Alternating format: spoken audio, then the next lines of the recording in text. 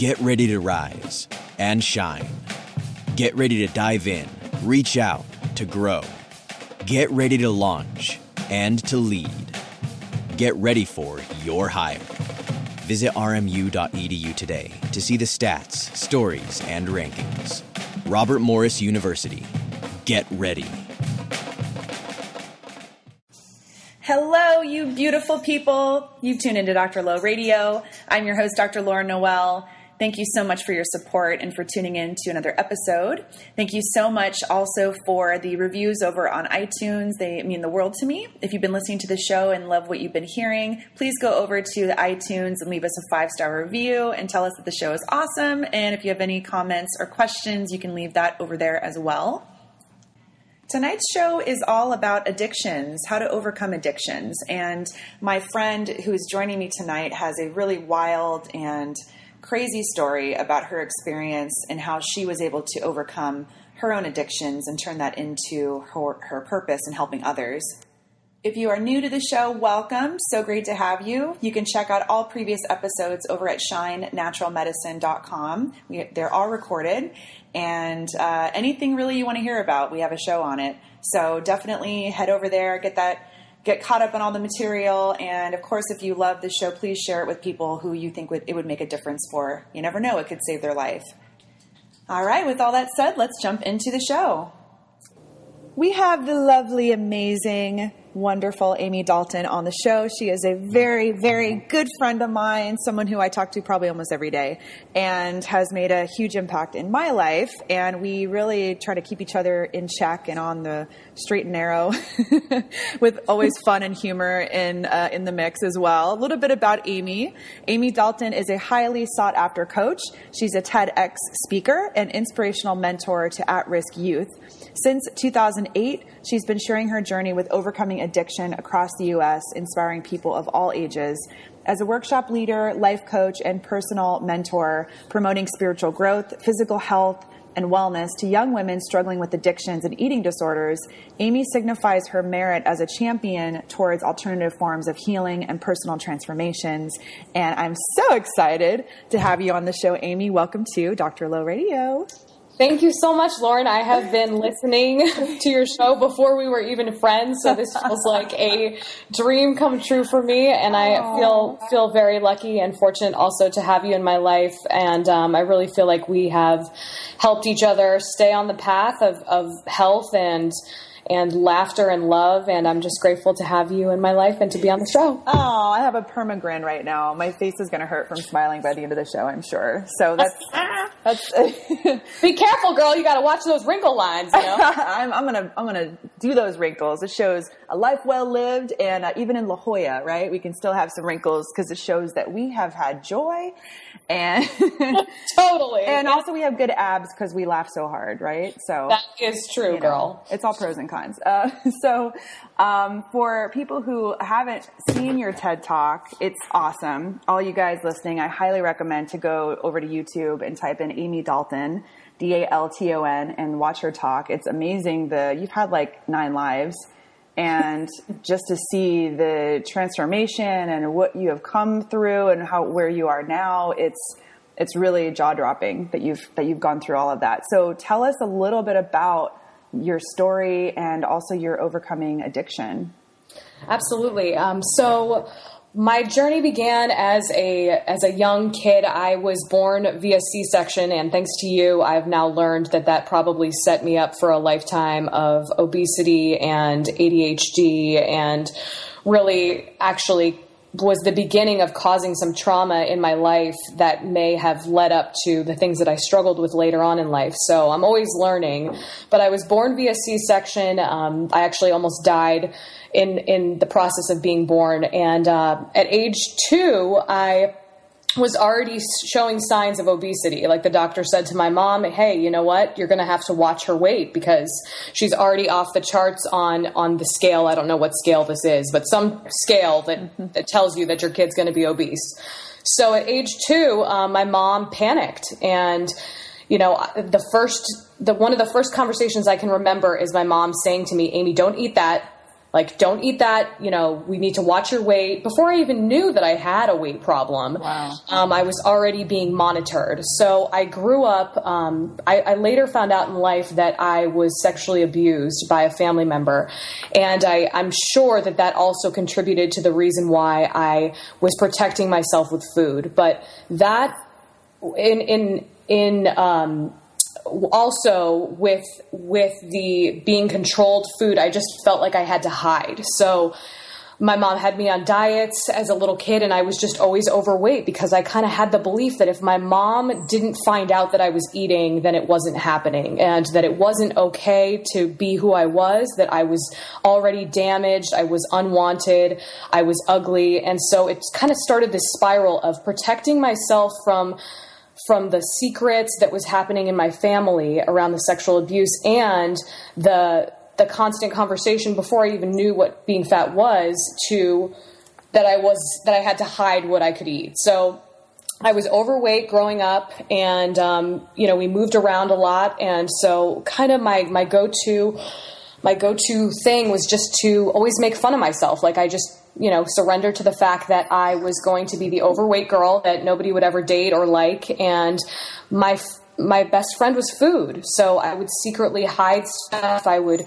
keep it up in my room. I would sneak stuff because food was the only kind of comfort that I had from my family, from the world, from the judgments of the world. So, I would make fun of myself first. I would always make people laugh. And that's just kind of how I survived, was just being this overweight girl. So I moved to California in one of my many moves, and I was 16 years old, right in the prime of all of my hormonal, dysfunction and being overweight and being the new girl in school. And my best friend, Monica, said to me, "Hey, you know what? I've got a solution for you. And it's this drug." She said, "If you snort this, we're going to get skinny." Now, my father was an alcoholic. I had never done any drugs. And at that point I was like, you know what? I would never going to do any drugs because I don't want to be like my dad. But because I was so miserable, I had so much shame and self-worth issues that I was like, okay, if this is going to make me skinny, I'll do it. I don't even care what it is. Mm-hmm. So the first drug I ever did at 16 was crystal meth, a line of crystal meth. And yeah, talk about going straight to the top, right? Forget starting with weed or painkillers. I went straight to the good stuff, right? Mm-hmm. So, and, they've said before, I've heard many times that don't try crystal meth even once. And that's exactly what happened for me, is that I was addicted immediately. I felt like I was on top of the world. I felt confident. I had almost like a little orgasm for the first time. And I suddenly felt like I could conquer the world. So in the beginning of using crystal meth, it was actually really serving me. So I lost 40 pounds in 3 weeks. I started doing my homework over in different colored pencils and getting straight A's. I tried out for the choir, and I realized that I could sing. And I was thinking to myself, this is a miracle drug. I'm 100 pounds. I'm getting straight A's, and I have more confidence than I've ever had in my entire life. So it really gave me this false sense of reality and of confidence, and gave me this love for myself and this passion that I had never had before. So I ended up getting a full ride scholarship to a vocal performance college, Chapman University.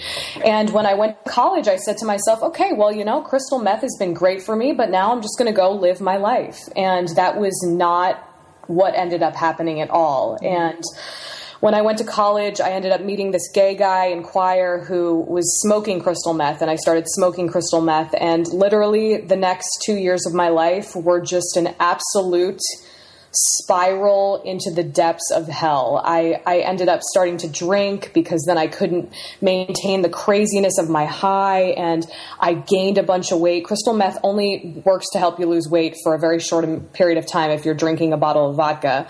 Right. And I realized that, I had the same alcoholic tendencies as my father. And so I started stealing. I found out a way to get my scholarship money, which was $40,000 for this vocal performance college, and I siphoned it out to buy drugs. I was stealing. I was lying to people. I was making up stories about how my family members were sick and dying, and that's why I wasn't showing up to school. And I literally started to have no soul. And the more that continued to happen, the more I needed the drugs in order to cover up the pain. So I had this sexual abuse pain. I had the shame around my body. I had this fear of getting fat again. I had an addiction. I had the lies. and it just built and built and built. And I ended up getting caught in the airport with a bunch of crystal meth at a family vacation. The only time I've ever seen the canine unit sniffing out carry-on luggage. And I went to my first treatment center, and I went to jail for the first time. And then it literally started this spiral of addiction where I would get sent into a treatment center and I would get fat. And then I would come out, and all the shame of what I had created in my life and all of the terrible things I had done just would lead me right back into using again. And it was this crazy self-hatred process. And finally, what ended up happening was I was at a sober living in Orange County, and I had started to give voice lessons to one of the girls that I was in this sober living house with. And, but I didn't really have a lot of tools around the self-hatred. So I was in a recovery home. I had a little job at Starbucks. I had my little boyfriend that was sober, but I hadn't dealt with the core wounds, like the deep, deep issues. And I was going to AA, and my drug dealer came into the Starbucks I was working at, and I ended up using again. So now I was leading this sober living house. I was the manager at the sober living house, pretending to be sober, on drugs. And I mean, it got so bad that I ended up, the drugs that I had, I dropped it on the floor, and one of the girls that was in the sober house that I was supposed to be managing picked it up and was like, "Whose is this?" And I ended up drug testing all of them and being like, "Whose is this?" And so that is how low I got in my life, to where I was pinning my drugs on some other girl that was looking to me for support. Wow. And so shortly after that, I got caught stealing at a store. And because my purse was empty, I got charged with burglary, robbery, possession with intent to sell, and a possession charge. And so I went to jail, and I called my parents and I said, "Hi, I'm in jail. Like, can you guys help me?" And they said, "Amy, we have literally put you through 7 treatment centers, and you're just going to have to go to jail. Like, we've done everything we can for you." And so I sat in jail for the next 30 days, and I realized, okay, my life is completely over. There's no God. There's no hope for me. I'm just going to have to become some lesbian's girlfriend in jail. It's probably the only way I'm going to survive. My public defender told me that I was looking at 3 years because I had the prior charge, which was expunged. So she said, "You know what? You're looking at 3 years with a program, maybe." So I went to trial after those 30 days. And my public defender said to me, "You know what? This judge is really tough. I'm really sorry. It's probably going to be the full 3 years in jail." And it was literally from a movie, Lauren. This woman who owned the treatment center where I was just caught using it burst through the doors, and she said, "Your Honor, I never come and speak for any people. You know that I'm the most well-renowned woman in all of the recovery centers in Southern California. This girl does not belong in jail. She has a good heart. She is a leader. She is a lover. She has a beautiful soul, and it would be a disservice to the world to lock her up. Wow. And please give her another chance." And the guy looked at me and said, "Amy, I don't know why this woman is doing this and what she sees in you, but she obviously sees something in you that you don't see within yourself. Oh. And I'm going to give you this opportunity that if you go to this treatment center in New Jersey and you complete it, then there's going to be no charges. And, it's now your choice. It's now up to you." And that was the day that I got sober, was that day. And that was almost 8.5 years ago. And so that's kind of where my story began. And in the next year of my recovery, I went to this treatment center where they locked you up in the middle of nowhere, and there was no contact with the outside world. And I had to face that I was completely consumed with my outside. I was completely consumed with how I looked, and I hated myself on the inside. And so that is what led me to become a public speaker. And so I started traveling around, going to high schools. I went to my high school and spoke about my journey and all of the self-esteem issues I had. And I ended up working for that woman when I got out of the recovery center for a while. And that is what ultimately got me the opportunity to do a TED Talk, because I just have had this really crazy life. And now my mission is really to help women love themselves from the inside out. And that was just the beginning of my journey, because there's a lot more work that gets to be done than just this aha moment of being given a second chance. Like, self-hatred and self-worth is a deep-rooted issue, and it takes a lot of healing to overcome that. I have had goosebumps probably at least 5 to 10 times since you've been telling your story. It's so powerful. And also just the raw honesty that you have to tell it in detail is what gives it so much power. I think that there's so many people listening who probably have something they've gone through that they're shameful about, that they are embarrassed about, that really by going through the pain and owning that, and actually having the honesty to talk about your story, you're able to really make an impact with people who have dealt with something like that. I mean, the beauty of what you've gone through is that you're so relatable, and that no one's going to not tell you something, because they know you're not going to judge them because you've been there, you've lived it. And so it gives you this power to make a huge impact. And it's crazy. Thank you. Well, and I really feel like if I'm going to talk about one gift that I have, it's my vulnerability. And the thing that I always want to emphasize is that, yes, I was given a second chance 8.5 years ago. And since then, I have faltered. Like, you would think that after that, I would be golden for the rest of my life. But no, I have still struggled with body weight stuff. I hadn't healed the wound around my sexual abuse yet. Right. And so I've had my ups and downs in recovery. I've looked for other methods of healing, and I coach women into that like the journey is not over in a miracle moment. And I will be the first to say that I have had codependent relationships, that I'm overcoming still different avenues of self-worth, because, it's tricky, and our ego and our growth is never over, and it always seems to kind of come up in a different way. And so I'm always open to growing and learning and expanding, and I will be the first to say that I am far from perfect. I am still learning and growing and transforming, and I think that's why I really appreciate our friendship and love you so much, because we are that vulnerable, open support for each other, and that's what we all really need. For sure, is that honesty and just recognizing what's there. And I'm curious, when you started to do talks, do you remember back to the first one you did and what that experience was like? Because that must have felt like coming full circle. Oh my God, yes. So it was literally one of the most incredible moments of my life, because, when I went up on that TED stage, I had spoken at different, high schools. I was a circuit speaker for a recovery team. But when I got up on that TED stage, there was a lot of malfunctions in the TED thing that day. I wasn't sure if my photos were going to work. The mic was acting up. The wind was blowing. The monitors weren't working. And I just got up on that stage and I shared from my heart. And I have never felt so in flow, deeply connected, like this is exactly where I'm supposed to be right now. And this is what all of this entire journey of heartache and pain and craziness was worth, standing here in this moment, sharing honestly my story. So it was an absolute divine moment of just like, wow, Yeah.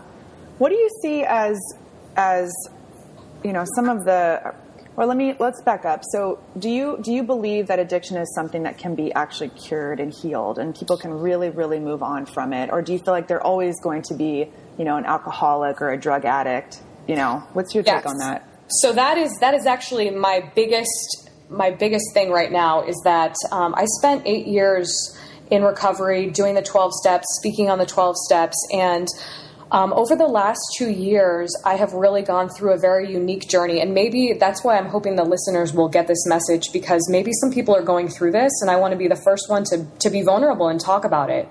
I did something called ayahuasca, and ayahuasca is a spiritual kind of ceremonial plant that you take that is a ceremonial medicine. It's not like a drug. And I took it in Peru, and it really got to the core of my wounds, because what I experienced in the recovery world was that I was still dealing with kind of like trapped memories and trauma, and that okay, I was abstaining from drugs and alcohol, but I was still living in a place of fear and shame. And I'd actually become so well renowned in the recovery community for speaking that I almost felt like I couldn't even share that I was struggling with certain areas of my life.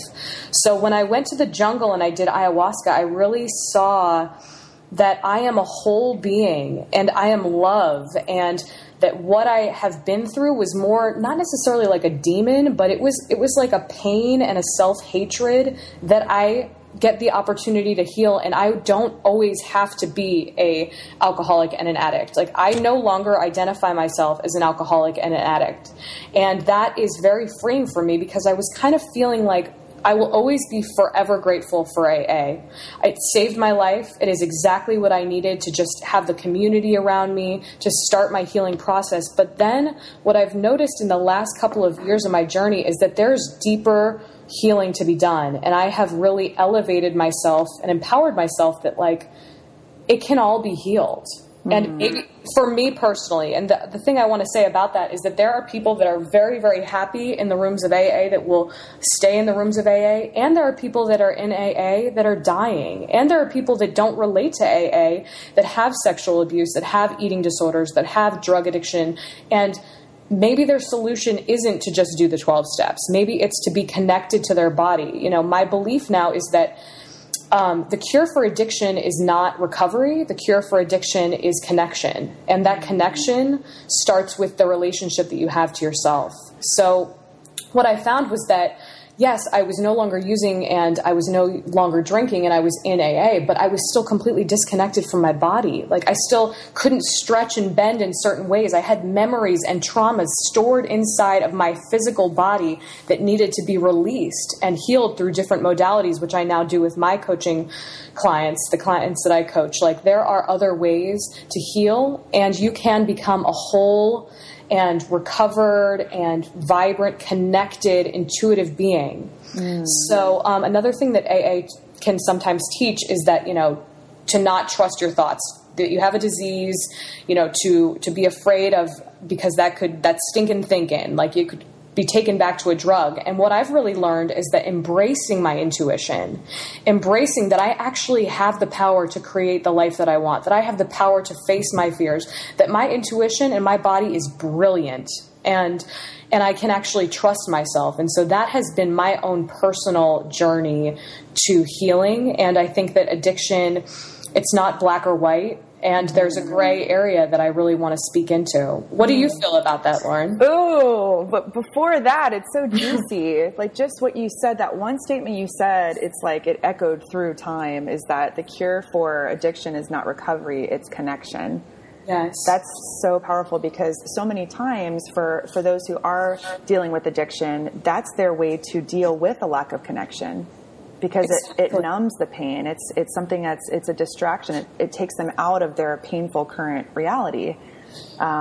Right, and that can be something as simple as being obsessed with Facebook. Like, my addictions were very clearly out of this world. They were crystal meth. They were, you know, being a binge eater. They were in codependent relationships, and they were with drugs. Yeah. But the subtle ways in which we are actually craving connection, but we're in an addiction, is workaholism. Yeah. It's addiction to social media. It's addiction to porn. It's addiction to sex. It's addiction to It's addiction to being in your secrets, to hiding, to not showing people the true you. All of those are stemming from a lack of connection to yourself and to the world, and your fear of people really seeing you. Mm-hmm.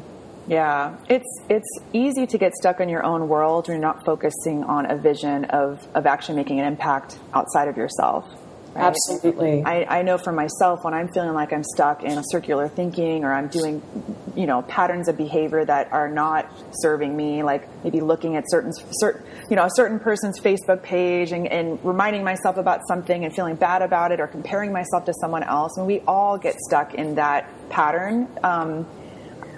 Really, the best way for myself to get snatched out of it is to be in service, is to make a difference for someone else. I mean, my podcast is therapy for me, because it has me continually shifting my focus from myself to you listening, and to, you know, making a difference for you. And So I think that is, I mean, volunteerism is incredibly therapeutic, getting out there and actually volunteering, going and, go to an elderly living facility, or go and volunteer and be with children and make a difference for them. And it's like, it's getting out of yourself and connecting with other people. And that is incredibly therapeutic.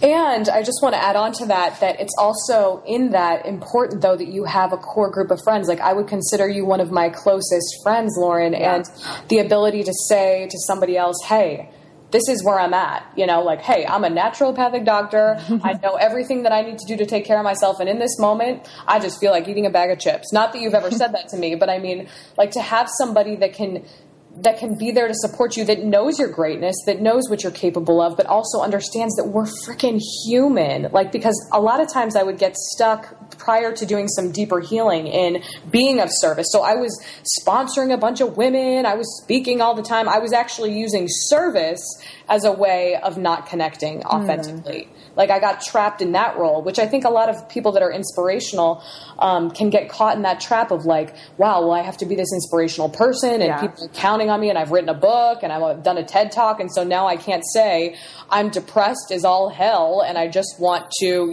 go back to my ex-boyfriend or something. Right.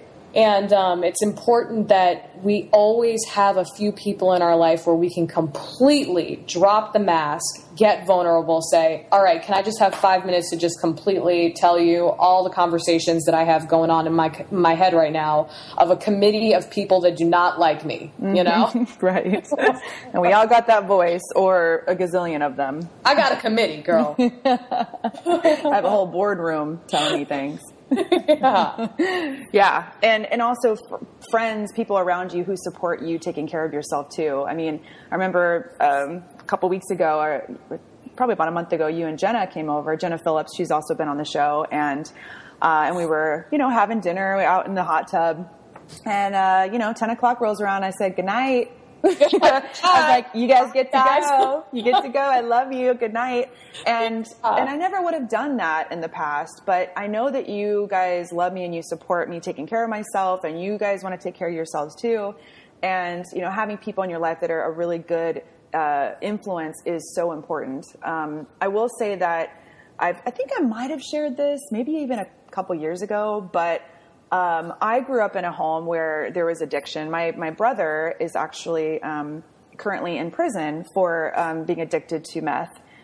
He was sentenced to 20 years in prison, actually. He ended up having 4 different felonies. And, I mean, he was probably one of the most successful drug dealers there was. So they threw the book at him. And I will say that one of the things that constantly had him go back in, because it's this revolving door of, coming out of prison and going back in, and and just to give the update, he's doing very well now, and he's going to be getting out probably in about 3 years. They ended up shortening his sentence to, I think, 10 to 12 years. It would be the total amount served.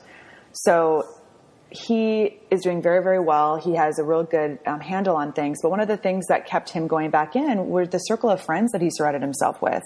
He never changed his environment. He has such a huge heart, but would allow anyone to be in his circle. And it's very, very important to be selective of the people you spend your time with. And I love the quote that your net worth is your network. So the people you surround yourself with, you are going to be the average of the 5 people you spend your time with. And that could be whether it's spirituality, whether it's money, whether it's, positive mindset. You'll notice that the people you surround yourself with, you become a lot more like, or they end up influencing you and maybe pulling you down from where you want to be, and it's like the concept of when you play high school sports. If you're on the JV team and you're playing the varsity team, you're going to play a lot better, right? Because you're around people who are having you step your game up and be the best that you can. And so that's what it's about, is surrounding yourself with people who are going to keep you on track and remind you about the goals you have and doing that self-care. It's all about the environment. Absolutely. And I mean, I think that we had a little sleepover date the other night where we were in bed by, I think, was it 9:30? We cooked our own meal. We went in the hot tub and we were in bed by 9:30, and it was like, good night, love you. Yeah. And it was amazing, We got up at 5:30. We got up at 5:30. You went to your little work brain thing, and I did a workout, and that's the kind of life. And that's also important for my for my healing process and my growth. Because I mean, addiction, another thing that is so important around addiction, which I don't feel like is emphasized enough, is the self-care. Like, when I was first in recovery and I was, attempting to be a cigarette smoker because it was the last thing that I could be addicted to, without getting in trouble, which I couldn't even smoke. I couldn't even become addicted to cigarettes. It was just really pathetic that I was even trying. But, to be smoking, drinking a bunch of coffee, staying up late, that just isn't going to serve your healing process either. So a big portion of healing my eating disorder, healing my self-love, healing the way that I feel about myself, any form of depression, is getting 8 hours of sleep, is cooking organic meals, is monitoring the vitamins. I mean, thank God I have you as my girlfriend, I mean, I can get all my tests and my labs done. You support me in keeping me updated with that, and my poop and, blood. You got me on lockdown, girl. But it's all of it comes into play, and it's really also important how many forms of addiction could be solved by self-care. And I know that you know that. Yeah. Some of the most effective drug treatment centers that I know of actually work on getting to the root of the addiction and do things like helping to balance out hormones and neurotransmitters and balancing blood sugar. And, for many people who are schizophrenic or have constant addictions, there is a blood sugar imbalance that can happen as well, so it's like really doing that self-care stuff. What do you think are some things that you do in your routine that really help to keep you balanced? Meditation. I've always had meditation as a part of my practice, early on in recovery, but it was always like a 5-minute meditation. And what I've learned is that the reason why I loved crystal meth is because I do have like an overactive brain, and that did make me calm down. I don't know whether I would actually have ADHD, but I've got that definite, I'm on the border, Yeah. Naturally, I tend to be distracted. Like, it's like, oh, where did it go? And there she's on a different topic. So I get to be grounded in 30 minutes, not 5 minutes, not 10 minutes, 30 minutes of meditation, of setting intentions for the day. I get to exercise and move my body because that energy gets spent up. And that's what I realized as a child, that energy that I wasn't exerting in sports because I wasn't very good at sports, I was then stuffing with food. So I've now learned that if I want to be happy, if I want to be healthy, I get to meditate and ground. I get to move my body. I get to get enough sleep, and I get to put healthy foods inside my body. There was a long time where I was just doing calories in, calories out, and whether those calories were, Arctic zone, frozen yogurt made out of things that xylophone gum or whatever, like 20 of the words I couldn't pronounce, and then, I'd have diarrhea for the next 3 days, but it was only 120 calories. So keep on eating that. That was not serving my brain function, Styrofoam gum, I think you said. It's got to be one of the ingredients. Pretty sure. I love it. So do you have a different view of addiction nowadays? You do see that it is something that can be healed, right? And since your TED Talk that you gave, how long ago was that your TED Talk was? Yeah, so my first TED Talk was 2 years ago, and coming up in August, I'm about to do my second TED Talk, which the topic of it is going to be ayahuasca and how it can but it can be the starting point for healing addiction and depression and even cancers. So wow. I'm really focusing now on the deeper rooted spiritual trauma kind of stuff, like not so much the mind things, and going to the deeper wound, because I just found that after, 6 or 7 years of recovery, that the brain patterns, the cycles of codependency, the cycles of self-worth snuck up on me in little creepy ways, and I just wasn't thriving in my life. So I'm really interested in working with people to get to the deeper connection with their body, to their intuition, because our bodies are brilliant. Mm-hmm. I had a parasite last year, and I ended up going to Peru to heal that along the journey. But, I was so upset with my body. I was like, I'm gaining weight. I don't know what's going on. My hormones are all messed up, in such anger. And really, my body was brilliant. My body was saying, hey, girl, something is going on. Like, we're trying to give you a message here, Right.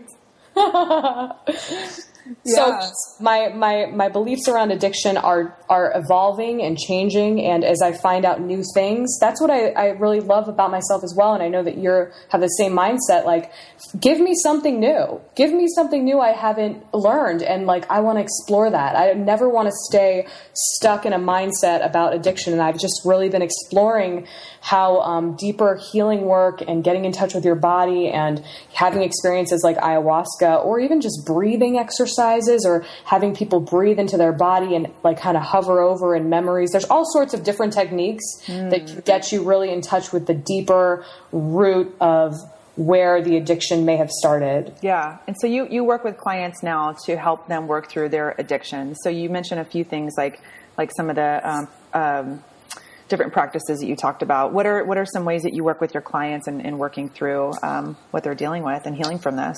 Yeah, it's very specific to each person, and it's not necessarily just people with addiction. I can deal with men, women, depression, low self-worth, whatever they need. But it's more getting people in relationship to where are they experiencing whatever they're feeling in their body. And most people don't know that. So I'll say to them, they'll say, I'm really upset about this breakup. And like, it's just, I don't know why, I'm not over it. And so then I'll, kind of get them quiet and have them breathe into their body. And like, where are you feeling tension? Where are you feeling this disease? And can you connect to that? Does that part of your body have a message for you? And kind of put them in like almost a hypnotic state and just get them connected to their body and the memories. Because, what I've learned is that, as far as myself, for example, I was sexually molested between the ages of 3 and 5. And I didn't remember that I was sexually molested until I was 28, which is 2 years ago.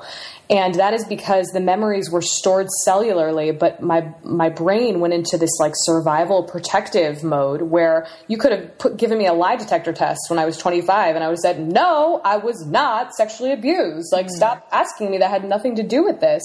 And in doing the experiential, deep rooted work where I got into my body, I got into my hips that were always tight. And I was like, what is the message that you're trying to convey to me? Like, what is this protective tightness that I have? And I realized that it was memories around sexual abuse that came to me during some of the processes, which I now do on my clients, that there are memories and traumas stored within our body that we might not even be cognitively aware of. There's that whole metaphor about the iceberg, and we see the tip of the iceberg, but then there's like an entire glacier underneath that we don't know about. So I'm interested in getting people from the iceberg to what is at the bottom of the ocean. Mm-hmm.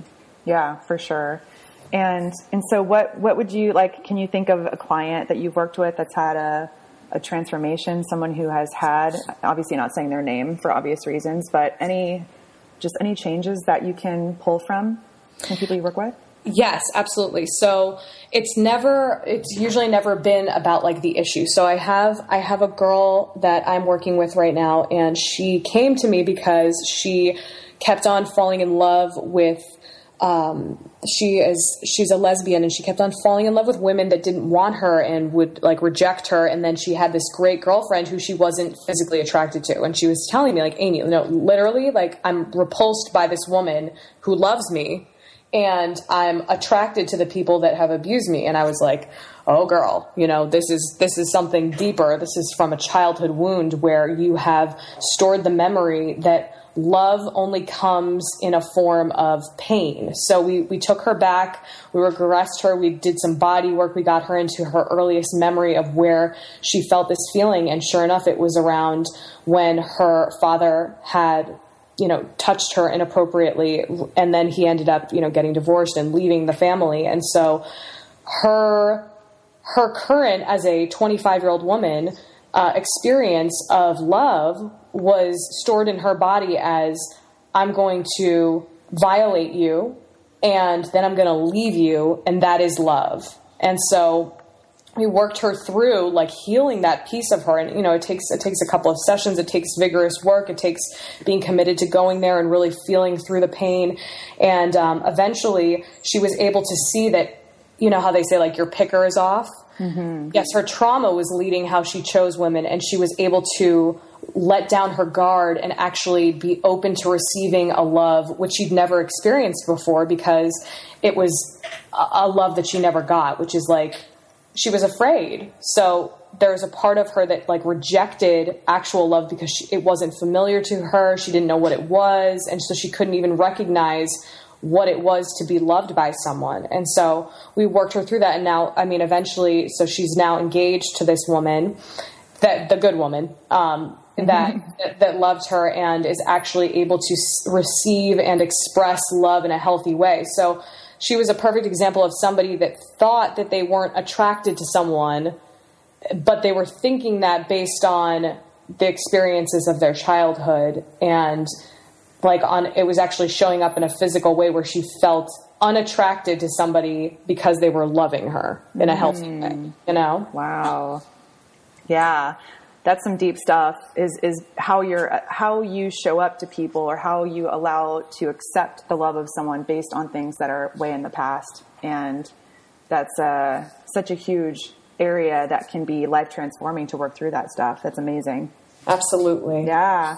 Wow. I love it. So of course we could talk for 9 hours, because that's how we roll. But I just want to, first of all, just acknowledge you for the amazing work you're doing in the world, and turning such a colorful past into something that is now just, you know, I see you as just painting this canvas of life now with these beautiful colors that you've acquired throughout your life. And, you know, and being just such an inspiration to people. So I love you. I love being your friend. I love everything you stand for. I'm here to support you in every single way. And I know that for people listening who are dealing with addictions, that you are such a great resource for them to reach out to. So for people who want to reach out to you, how can they follow what you're up to and contact you?